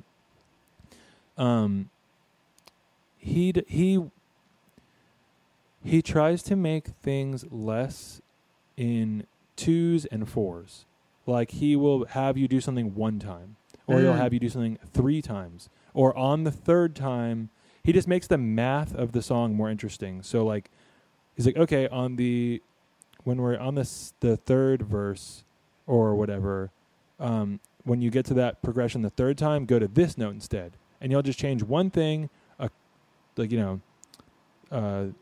3/4 of the way through the part. And it seemed arbitrary at first, and it's so weird and so counterintuitive to me. Just used to be like, do it this 4 times, do this 4 times. And even if it was like a song that didn't repeat, I generally just naturally did things 4 times. Sure. And he would be like, cut it short. And then it just keeps the song more engaging, and it messes with your expectations. Yep. But once you're used to it, or if you've never heard it a different way, it sounds so intentional. Yeah. But it's just a way to set up. It's playing with people's expectations. Like comedians do it all the time, where it's like you'll have something line, you'll set something up, and then something will happen really abruptly, and it's just it's just a way of making the song work. Yeah, it's maybe for longer, where a song would have got boring. Yes. But just that little chop, that one little edit, gives you so much more life. I wonder if you agree with me on this, where one of my favorite things lyrically that I love when people do, similar to like throw people off the track, is when you're setting up a very obvious line, and the next rhyme is very obvious, but you don't use that word. Oh, all the time. Yeah. Or I'll often try to like, I'll write something that rhymes, and then I'll intentionally not rhyme. Or if you have if you mess up a saying, you know what I mean? Like an old, I'm trying to think of a good example. I think Paul Westerberg does it a lot, where it's like, play makeup, wear a guitar. You know what I mean? Where you just switch 2 of the words. Right. That kind of shit's really cool. Yeah, Kurt which Cobain isn't did exactly that the too. same thing, but Kurt Cobain does that type of Yeah. stuff. It's just chopping stuff up, and but yeah, Rob had this really cool way of adding just making the math of the song a little more interesting. So it wasn't just 4 of this, 4 of this, 4 of this. He'd be like, yeah, just do 1 of those, or just Right. And I think a lot of times my songs would end up being shorter because it gets boring if it goes longer. But it could have gone a little longer if you just kind of edited things to be less gridded. Let's do a grid. You know what I mean? No. So if anything, I think he kind of made the songs a little weirder. And, Right. But you know what? Probably a lot of huge pop songs have weird little things like that you don't even notice. You know, like a Madonna song or whatever has like a little section where it does this part for just once. You know, 1 bar of this, or like just the to keep vocals. the song going. Vocals go to a different key for just like a bridge or something. Yeah. Exactly. yeah. Just little stuff like that he did. It seemed, and the way he would do it seemed arbitrary, and that it kind of seemed like he wasn't really paying attention or invested because he's so dry. And then he would be like, "Yeah, right here, like halfway through that part, or like a little more than halfway through that part, just go to E, play an E chord." And I was just like, "Dude, don't fuck with my songs. What do you do? What the fuck are you talking about? That's so weird and arbitrary, and just changing shit to change stuff." I was like, what?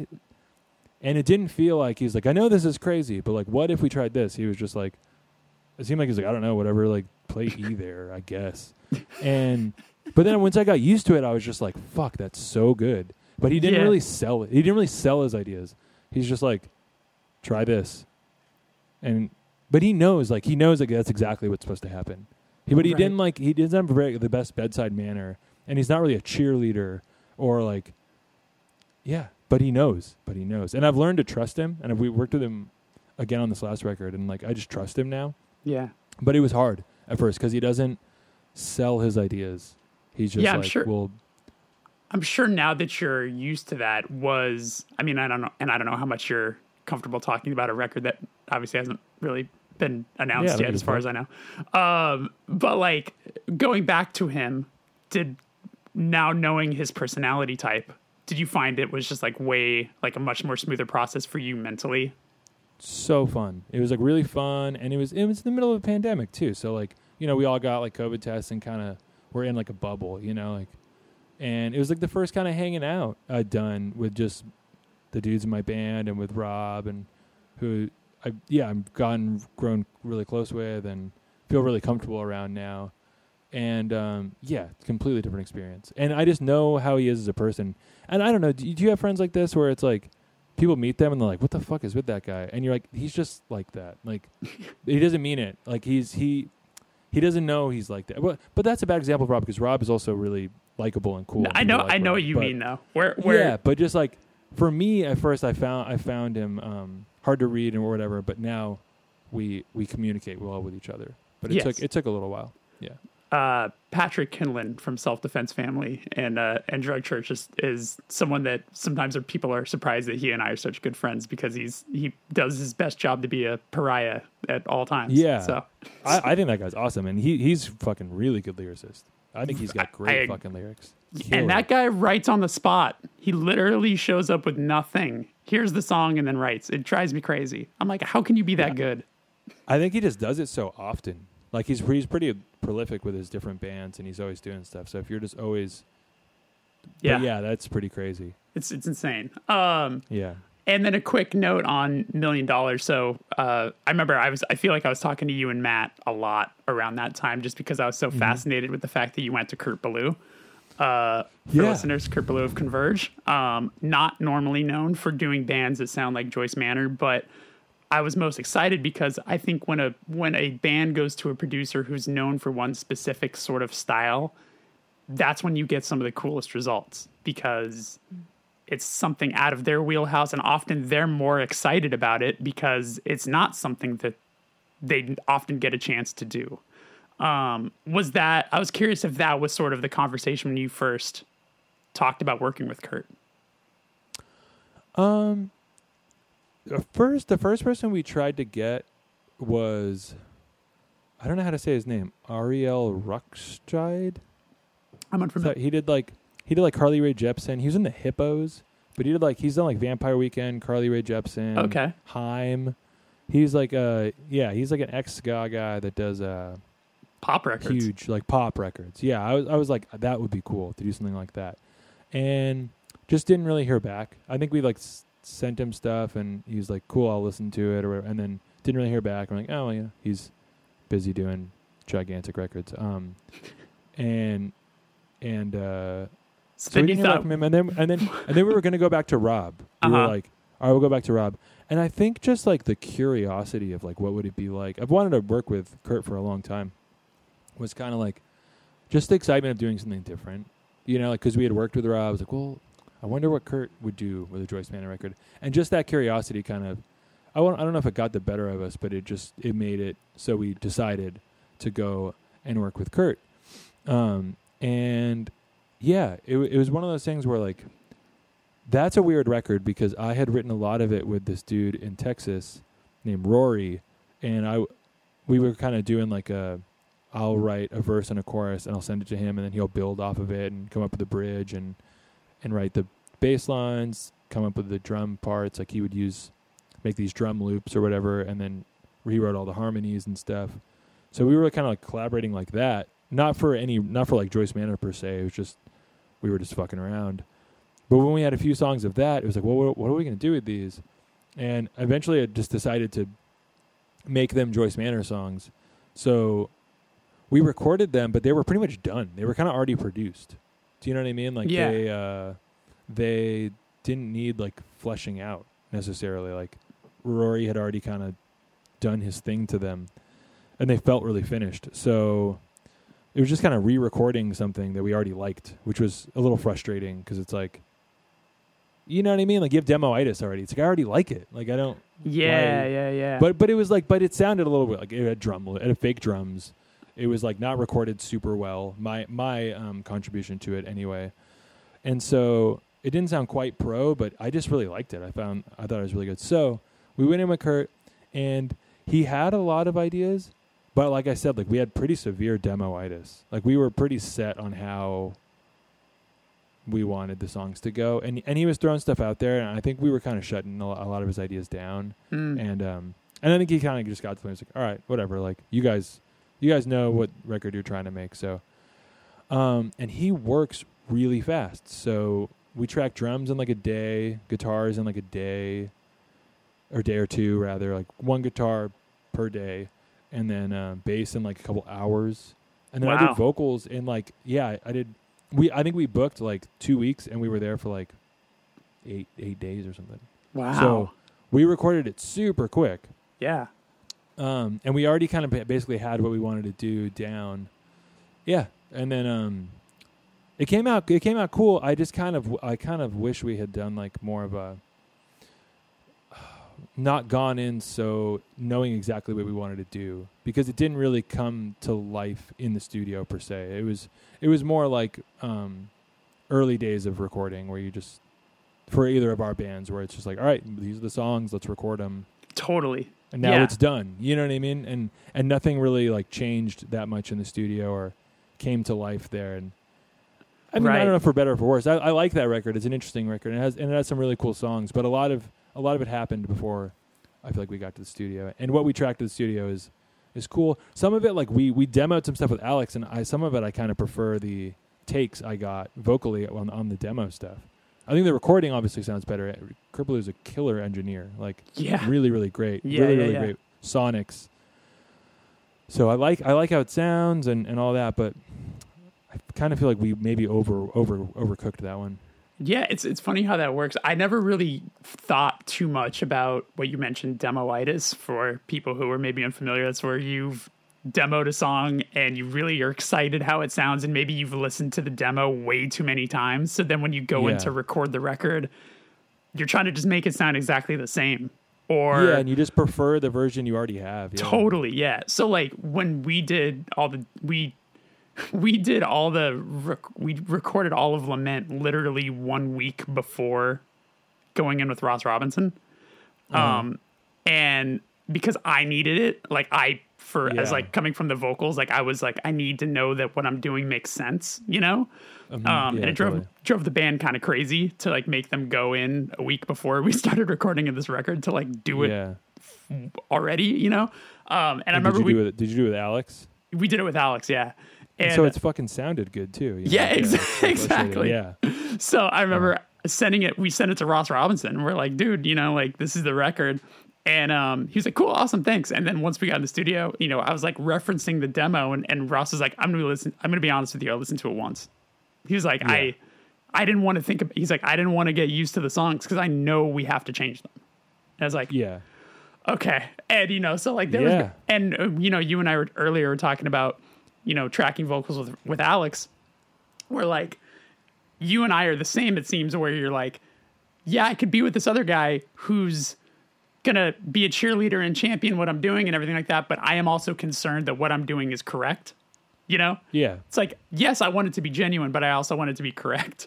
So Ross, Ross is very much just like, no, we're just gonna have you sing it as many times as we need to, and it'll be right. Don't worry about it, it'll be right. And it's just like, oh my God. Yeah, he's kind of into getting like the raw emotion, right? That's what he's more interested in. Totally. Yeah. So like I like that. Yeah.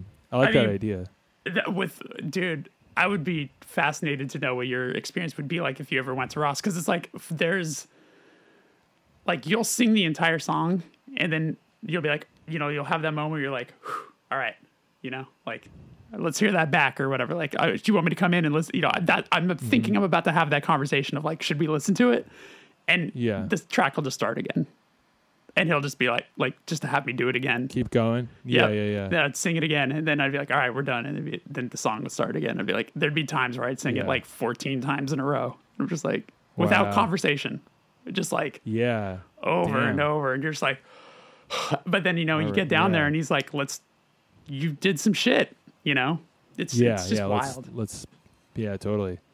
I like that. I like that he really cares about the vocals. I think that's cool. Above pretty much anything else. Like, I mean, he's an excitable it's important, person. Yeah. So, is there like a time frame sort of for the new record? Are you guys going to hold on to it to like things get a little easier, or is there like a much of a plan, or is it just kind of getting it in? Still wrapping up artwork and stuff like that. And Yeah. then once we get the artwork finished, we'll submit it to get pressed. And vinyl times, as you know, are taking forever right now. So let's actually sometime next year. Yeah, let's talk for a quick sec about album artwork. How, because obviously all your record covers are so different in a lot of ways, but Yeah. seem very nonchalant, very kind of borderline playful at times. You Yeah. know, where it almost seems like you don't maybe give a fuck. Where you're like, no, just make that be the cover. Like I could see that being a conversation, specifically like a Never Hungover Again, where it's just like this kind of mostly charming just photo. that one. Yeah. Yeah. I think the cover of the first one is it's a cool picture, and for me, kind of the vibe is maybe like Siamese Dream. It's like this kind of close up, blown out photo of kids. Like maybe that was kind of, I didn't realize it at the time, but then later I was like saw the cover of Siamese Dream. I was like, oh, that's what I was going for. The feeling. That's what I was going for. Obviously. Yeah. Second record, I mean, Jesus Christ, that was kind of like we were just fucking around with this dude Scott Arnold, and he was like joking, and he made it all big and blown out. And we were like, oh, that's cool, or whatever. Right. I had a different idea for the cover, and it wasn't going well, and so he just started like just making type, like being like dicking around, like fucking around. You know what I mean? Like, I'll make this all big, and we'll make the. And then I was like, oh, this is really cool, and then, but yeah, that's not my favorite cover. It's cool. And then Never Hungover Again also had a different cover, and then it was kind of a last minute switch. Okay. And I just love that picture of Matt and Francis. Yeah. Cody is that's a cool photo. That's a very intentional, like intense kind of photo. Yeah. Was that like a planned out? Like you had that in mind, like something like that? My friend Adam DeGrosse, who he actually tours with Post Malone. Oh yeah, I know Adam a little bit. You know Adam? Yeah. He had just taken that photo, and he just like posted it on the internet, and I was like, yo, that is such a sick photo. Could we use that? Oh, wow. So that's probably the most typical record cover, I would say. And then the $1 Million to Kill Me one is at the Phoenix Theater, just us loading out after a lot of drinks, and we look funny and having a good time. Yeah. And that one is probably the least interesting, I would say, of the album. It's dark, and it's it's black, you know. Yeah. Like, the other one's like green, white, pink, like black and white. That one's like black. Mostly. I like that one. It's funny, and I don't know. It's kind of like the record. It's like we just went in and recorded it, and like here's just a photo of us. Sure. Not very stylized. It's pretty raw. Which I think people have commented on that record being really slick, but it's very not slick. Like it's just the $1 million record. Yeah, it's not slick. It's like definitely not. Like there's not a lot of. What I think it is that it's the songwriting, and it's just so sonically available. You know what I'm saying? Like all of the parts sound very intentional. Like Big Lie, which is arguably my favorite song from your band. Like, oh, thanks. Like that song sounds very specific. You know what I'm saying? Like all of the parts are very present, and they're very intentional. And I think that could be, I think people often mix up slick with intentional. You know what I'm saying? Or just like poppy songwriting. Yeah. Like sure. It's very hooky. Yeah. And I was really, really, really focused on writing hooks in that point in my life, which on the new record, I try and do less, be less focused on trying to make everything like as catchy as possible, and just try to make things maybe more exciting, or like, I don't know. Yeah. Just try not to make everything so fucking hooky. Cause sometimes when I listen back to $1 Million to Kill Me, like some of the songs, I'm just like, Jesus Christ. It's like really sugary, you know, really saccharine almost. Yeah. Where I wanted to kind of make this one a little more tense, or like I don't know, different. Just push myself in a different direction. I'm excited to hear it. Well, shit, man. Let me hit you with the last question, which is, when was the first time that you felt like you were doing the thing that you had been working so hard towards? That is a really fucking good question. I don't know if it's happened for me, because like I said, when I was a kid, or like, first starting out playing in bands, I definitely knew that's what I wanted to do. Like, I was all in on it, and I was so focused and so driven, and just knew that that's what I was going to do. And then band broke up when I was like 19, and I kind of didn't really successfully get another band going till Joyce Manor. And things didn't really start happening for Joyce Manor until I was 24. So there was 20, 21, 22, 23. There's almost 5 years where it wasn't happening. And I felt really lost, and I was really unhappy. I was drinking a lot and just a fucking mess. Like, and I felt like I had something of a gift for songwriting, and I knew what I was supposed to be doing, and I kind of failed, and it didn't happen. And I mean, some people like don't have success till they're like 30s, and that's like this really crazy story. But I think even just not really having anything happen for your band until you're 24, and then something does, you do end up having a really charmed and wonderful career that just starts a little later. And I guess it's not that late. I'm being a little dramatic, but then the whole time that Joyce Manor was first being successful, it was kind of balanced in my mind with like, it's going to be a 15 minutes, and I'm just going to enjoy it while it's happening, and it'll be over. So I'm just going to enjoy my 15 minutes, and then it kind of just didn't stop. And but I was always kind of just preparing for like when I had to go back to reality and figure out what I'm going to do, whether it was like get a job at Whole Foods and work my way up and become a manager or something. And so as far as doing what the thing that what was the question? It's kind of like what when was the moment? Yeah, if there was a moment where you were like, man, I'm actually like doing that, like this thing that I've thought about or envisioned that this is what I want to do. There's some pictures of me playing FYF Fest the first year we played it, and I look like so happy I look stupid. Like I look just like I'm like dumb happy. Yeah. Probably there. I was like, we were playing that, and I was just like, holy fuck, this is great. I remember that moment being, there was a giant pit for one of our songs, and I was just like, this is so fucking cool. I was like really, really happy at that moment. They actually used that when we covered the National for that AV Club thing. Yeah. Pitchfork did a thing about it, and they posted a cool, moody-looking picture of the dude from the National, and they posted a picture of me just with this like a stupid look on my face. They're like, this moron covers the National, like local idiot covers that. Yeah, it's really funny. But that moment, like, and how I look in the picture is like exactly how I felt. I'm just like smiling and like dumb, like dumbfounded kind of, Yeah, I love that a little bit. I love that. No, that's great. It's worth looking up the picture. If you look up on Pitchfork National Joyce Manor, like it's a funny picture of me. Yeah, that's great. That's a great answer. I mean, especially if you have a photographic proof of the moment when it happened. Yeah. I was just stoked. So probably then. Awesome. Thank you so much, Barry. This has been a blast. I appreciate you coming on and talking to me. Anytime. Hell yeah.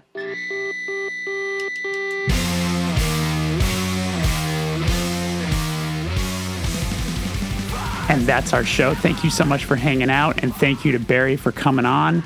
If you want a little more Barry, hit up patreon.com/thefirsteverpatreon to hear the bonus episode where he's answering questions that were submitted by subscribers. Take care, and I'll see you next week. Bye-bye.